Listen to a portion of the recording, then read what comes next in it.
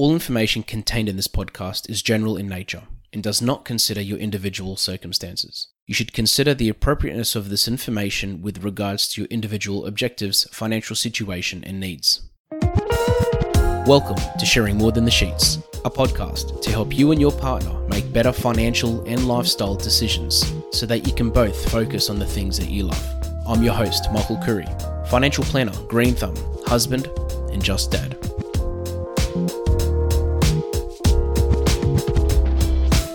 This podcast is part of a short series to help and encourage current and potential small business owners to improve and grow. I will be talking to experts in their fields, as well as successful business owners, and we will be discussing what they do and how they do it so well. All large corporations or businesses started somewhere. Today, I wanted to talk about taking a business to the next level and essentially going from being a small size, even maybe being a startup, and just expanding and looking beyond horizons to grow. I've invited Yanni Lazarou to be with us, who is currently the founding director, who has been there since day one of the Coffee Club. Yanni, thank you so much for joining us. You're welcome, Michael. Nice to be here with you. Yeah, no, there's no one that you'll talk to in Australia that doesn't know who the Coffee Club is. I think you're in like 9 countries. There's 400 stores, if not more or less than that. Yeah, I can't keep tabs on the numbers now. It all started somewhere, didn't it? Like, I'm guessing initially it wasn't 400 stores or anywhere near that. Exactly. We started in Brisbane in 1989 on the 2nd of November. We started off there with the one store. My now 2 business partners, Emmanuel Kokoris and Emmanuel Drivers, they opened the store with the vision of being the best coffee shop in Brisbane. Little did we know that when we opened our doors on that rainy day, and I served the very first customer. Her name is Doreen Crookston, lovely lady. The weather was horrendous that day. It was just one of those, it was like a Friday afternoon thunderstorm, but it happened on a Thursday morning. So go figure. But we weren't to know how big the Coffee Club would get to and what the future had in store for us. It's 32 years now, and like you just said, we're in 9 or 10 different countries now with over 400 stores under the Coffee Club banner. Yeah, wow. So and back then I'm guessing you had no idea that things would get to where they are. No. And was it even a vision? Was it even like a concept that you had imagined? No, not at all. I mean, look, we opened the first store, as I just said now, in November of 1989. The second store opened a year later, also in Brisbane CBD. And then a couple of months later, we opened the third store. Before you knew it, we had 7 corporate stores, company-owned stores that we were running ourselves up until July 1994. And then we franchised 2 of those stores. And one of the biggest compliments that I can remember receiving was somebody asking, is this an American franchise? And franchising back in 1994, that wasn't huge unless you were a McDonald's, a KFC, a Hungry Jack's. There really wasn't much else in franchising, and Pizza Hut, obviously. But that was very complimentary. I still remember that, the lady that asked me that. And to me, that means that all of our systems we were doing properly, because each store replicated the other one. And that's what the key to successful franchising is all about. Consistency is what makes a great franchise. Yes. And when did when did the concept of even becoming a franchise occur? Was there something that happened, or was it an event that occurred, or was it literally just... As I said, we had 7 company-owned stores, and on July 1, 1994, we sold off 2 of our stores and they became franchisees. And both those stores are actually still in trading today. One's at Chermside Shopping Centre, and that's relocated about 3 or 4 times, I think. And the other one is at Brookside Shopping Centre at Mitchelton. And again, that's in the same location that it was, but everything around us has changed. So it makes me proud when I go and see those 2 stores. Yeah, I'm sure. And then after that, was it just like an offer that you made to other franchisees, or you probably had franchisees coming to you We asking? had people coming to us, which was great. You know, at one stage throughout the years, maybe in late 90s, we had more franchisees ready to take on stores than sites that we had available. And in franchising world, that's a good problem to have because you can pick and choose your franchisees. So, Yep. But you know, we couldn't get sites fast enough for those franchisees. And I mean, how does, in just thinking now of a business owner, somebody that has let's say a successful business, and they're thinking of doing the same thing. I guess, what would you say would be the main points for that person to consider, whether it's expanding into several of their own stores or going out and deciding to start up a franchise? Well, the first thing that's really important is, are you able to duplicate the model and the systems that you have in place of your successful store now? If you are, then it is a franchisable item or model. So everything needs to be identical when you know, the only thing that separates each franchise from one another is the people running it. But we like to think that all of our people are welcoming, warm, fun-loving, and extremely courteous to the customers and able to fulfill the customers' needs. That's the one thing that we like to think that all of our franchisees have in common. Other than that, they've all got their own individual personalities, which, you know, you can't determine what sort of personality you want to put into the store. But it does take a special person to be working in hospitality and to be passionate about it and to love it. And that's me. Yeah, I'm sure, because actually, I'll tell a funny story. So no one really knows this, but my first job was at a fish and chip shop, at a coffee shop. I got sacked within 2 weeks because I just couldn't, I was terrible at doing anything with food. I was making mistakes left, right, and center. Right. Then I had a job at a fish and chip shop, which I had for about a month. Sorry, kebab shop, which I was there for a month and got sacked as well. I was then at a fish and chip shop, and then I got a job at another fish and chip shop, and I got sacked from one because I was working at the other, but really I think I was just really bad. And then from that last fish and chip shop, I got sacked like 3 weeks later because I was terrible. So it does take a special person. And for me, hospitality is not my thing. You know, so you're right. I find that interesting because you're such a personable person. You know, you're approachable. You're always smiling, you're always happy, you're fun-loving. You may not like to incorporate those traits that you have working in food, so you'd rather just be walking the floor and greeting everybody and saying g'day and how you going, and not do anything with the food. So I get that too. Yeah, well, that's a good point. I mean, I was able to, you know, make up for mistakes and stuff. So, I mean, nobody left unhappy, so probably I should have been better off at the front counter than in the kitchen. Exactly. So, yeah, that makes a lot of sense. Different horses for different horses, Michael. Definitely, because I think after that, I got my first job in sales, like a month later, selling home phones. Back then, it was funny. I was telling my kids the other day about what home phones are, and they still couldn't understand it. But I worked selling home phones, and I sold more home phones than the owner of the business within the first day. You know, so there you go. You found your niche. You think, yeah. And as a business owner, I'm guessing that's the same thing. I mean, I know we're going off on a tangent here, but so many times I see business owners who are, for example, you know, somebody could be an amazing baker, but a terrible business owner. Oh, sure. Of course. Look, we made mistakes along the way throughout the course of our business. And one of the things that we learned early on in the piece is just because somebody is a great staff member doesn't mean that they want to be, well, they would like to be rewarded and promoted into a store manager, but all their skills may lie in that person being customer service or chef or barista.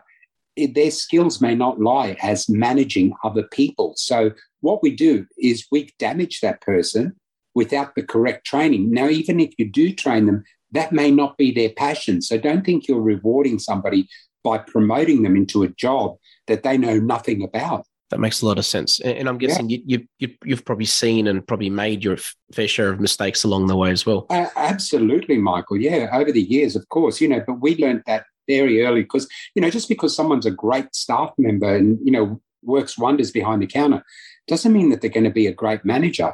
And that's a different set of skills that's required to be a store manager as opposed to being, you know, front of house. Yep, that's true. And what would you say to somebody that, you know, again, is probably wanting to take things to the next level, but they're too scared to do it because some people feel they fear failure. Some people don't know where to begin. suggest that they do tests on their friends. You know, are they able to train their friends or a staff member into running the business solely and wholly? If all their modules are written down and procedures are written down properly and they can easily be taught to somebody else, then they do have a franchisable model. Now, costs, well, don't forget when you become a franchise, your foundation is your franchise agreement. And that's one thing that you shouldn't skimp on. You've got to make sure that your franchise documents are waterproof, leak-proof. Yeah, that makes sense. Just to avoid misunderstandings and legal issues and all the rest of it. Yeah. Exactly. That makes sense because that's what you're selling at the end of the day, your franchise documents. It's all your IP. Yes. And I mean, like McDonald's, for example, the way they do things is amazing. Like, somebody could they could slot someone into the system. And again, I'm sure you're the same at your stores. Somebody could literally, if the system's set up properly, someone just needs to be slot into that system. Correct. And then everything just works. You are doing yourself a huge favor if everything's identical and if everything is systemized into modules, so that if a manager, the old hit by the bus scenario, someone can't make it into work, you just pull somebody out of another store, or somebody that's on a day off, or somebody that's on holidays that wants to come in, and they can just run that store because it's identical to the one that they're working in. It may not be that one. These podcasts have been brought to you by Better Financial Planning Australia. To book a free 15-minute phone chat, visit betterfinancialplanning.com.au. And would you say some business models aren't franchisable? Like, for example, I don't know, let's say a lady or a man consults people on how they should groom their pets, like let's say dog hairstyles, for example. Yeah. That's definitely something that's about taste, someone's taste. But I'll give you something else that I know. I was a hairdresser before Coffee Club. I don't know if you know that, but No. So yeah, I was a hairdresser. And one of the reasons that I wanted to get out of hairdressing was because the salon was named after me. I mean, my Greek name is Yanni. Most people call me John, but, I answer to anything, and I've been called a lot worse. So I called the salon Yanni's Hair Design. Now, people that just walked past the store, the salon, they would come in and they'd say, oh, I want Yanni to do my hair, but I don't know you. No, but you own the salon, so therefore you're better than anybody else that's working in here, so I would like you to do it. So all of a sudden, I've created myself to be a prisoner to that business. Now, with hospitality, it doesn't matter because you're there, but you don't have to be actually serving somebody. I can just be talking to them. Somebody else could be getting their food. Somebody else could be getting their beverages. They know that I'm the boss, and they've appreciated that the boss has had a chat with them, walked past, tapped them on the shoulder and said, is everything okay here? Can I get you something else? That's not an easy thing to do with hairdressing, and that's my point. Hairdressing is a very difficult business to franchise because it's so personable. You go to your hairdresser because you like the way that person cuts your hair, not because of the brand. The only person that's done it successfully, and it's not a franchise, is my good mate, Stephen Ackery. Stephen he's done an amazing job with his business and his name, where he's created amazing hairdressers, fantastic business, and a very successful business all around Southeast Queensland. And I take my hat off to him. And I've looked at Stephen. I know him very well. I've looked at him as a role model for many, many years. And I'm thinking to myself, how on earth did he do that with hairdressing? But he promoted that brand, that name, Stephen. So people wanted to go to Stephen's to get their haircut. And it's a byproduct that you choose somebody that's working in that salon. You're not going to get Stephen, but you're going to get somebody that works in that salon. So that's what I'm trying to say, that not every model can be franchised, and hairdressing is one of them because of, it's a one-on-one job, basically. That's true. And every experience is unique. Correct. It's completely different. I'm 60 years old this year, and I've only ever had 4 people cut my hair. Wow. Yeah. Wow. Was the first one your mum? No. I remember our mum used to cut our hair when we were teenagers, and it was terrible. And we'd go to school. I bet it was. And people would say to us, oh, who cut your hair? And I'd be too embarrassed to say it was mum. I'd be like, oh, some hairdresser, but yeah, I'll never go back to them again. When you're Greek, you've got a whole relative, or so many relatives that are hairdressers, so it doesn't matter. On the point of Stefan, when you mentioned Stefan, you are right. Like, he physically wasn't in the store, but no, his picture was on every shampoo bottle. Correct. And his picture was at the front entrance. And that just makes me think of the customer experience, when they first came to the store. And I mean, similar to yours, the customer experience is consistent. Nobody went to Stefan's expecting Stefan to cut their hair. Yep. But they knew that they were going to get somebody that's being trained very well, whether it is trained by Stefan or one of their trainers, I don't know. Although I did work for Stefan for a little while. His staff, they all excel. He's done a beautiful job within the hairdressing industry, which is an industry that can't be duplicated. And he's proved me wrong, because he has duplicated. I don't know how many salons he's got in Queensland. There's got to be over 60 or 70 stores. Yeah, so many. He's going to hear this and bring me up and say, I've actually got this many, John.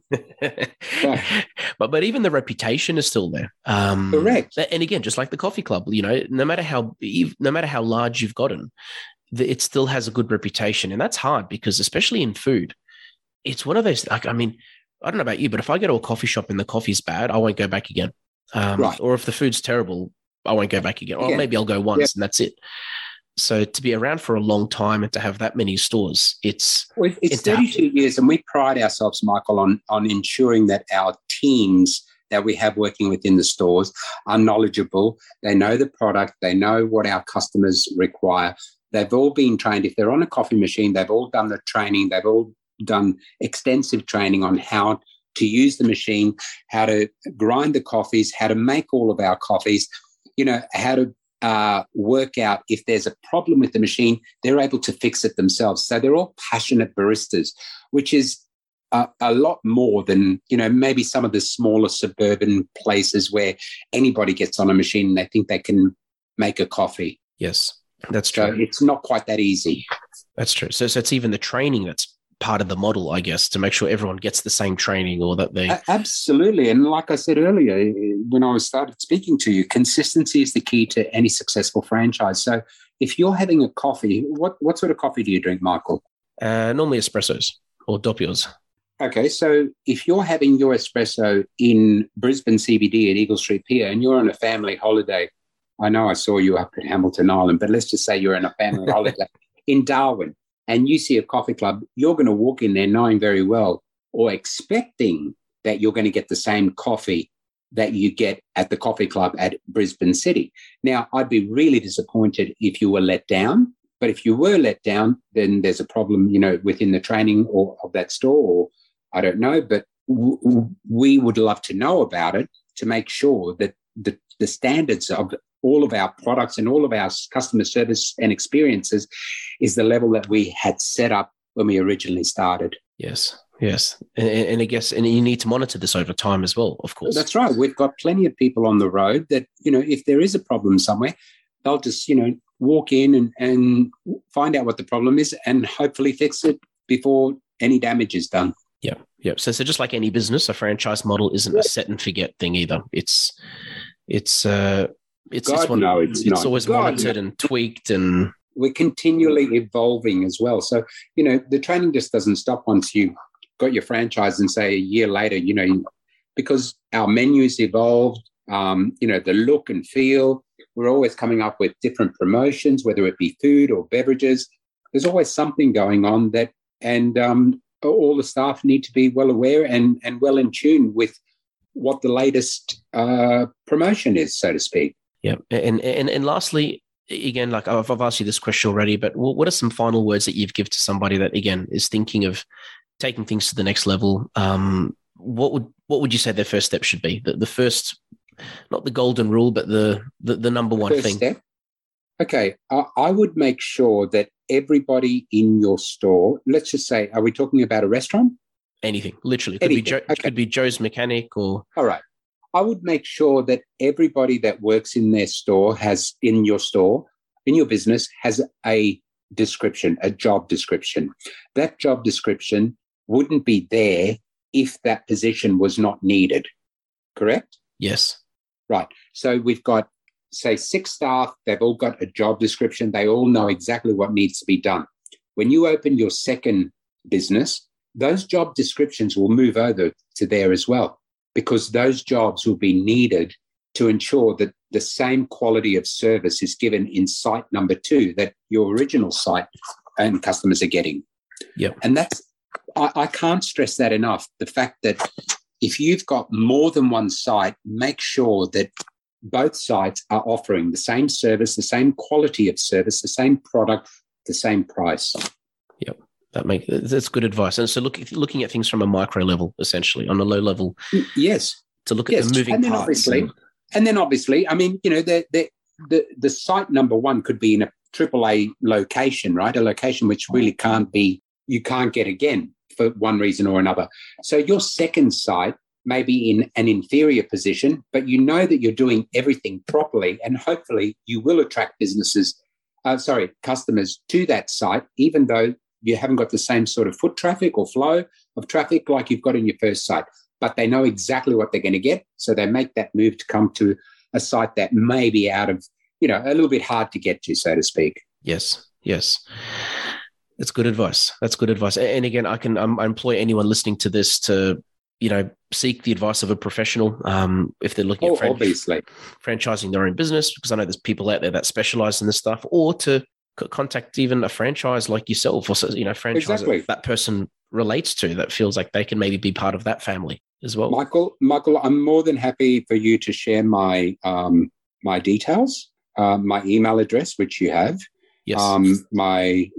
The email address, I'm available on Facebook under Yanni Lazaru or John Lazaru, LinkedIn as well. And I'm more than happy to help out and, you know, to give my opinion for what it's worth. Yeah, no, I appreciate that. And I can see that, you know, just even making time for this honestly means a lot because I know how busy you are. One last thing. I like to finish all my episodes off with a dad joke. You've probably got a couple, but I found a dad joke about coffee as well. All right. So did you hear about the hipster who burnt his tongue? No. He sipped his coffee before it was cool. That's a dad joke, mate. Yeah, I know. Hipster, cool. Wow. I know. Well, yeah, at least it's about coffee. It's about coffee. Can you think of any at the moment, or not really? No, I can't actually. That's right. It's 10 o'clock at night, so I don't blame you. We've been talking all week. You could have briefed me on that. Yeah, I know. Again, thank you so much for your time, Yanni. I really appreciate it. You know, again, I'll put the Coffee Club web address in the description of this episode description. And if, I just use my john@lazaru.co as a contact. My Facebook and LinkedIn pages, you're more than welcome to put them up as well. Perfect. Thank you so much again. Appreciate it. No worries, Michael. I appreciate it. Thanks for joining us on Sharing More Than the Sheets. Please make sure you subscribe to be updated with future episode releases, and feel free to share this episode with any friends or family that you think it might benefit. Please visit us at sharingmorethanthesheets.com.au to submit questions or requests for future podcast topics. These podcasts have been brought to you by Better Financial Planning Australia. To book a 15-minute phone chat, visit betterfinancialplanning.com.au.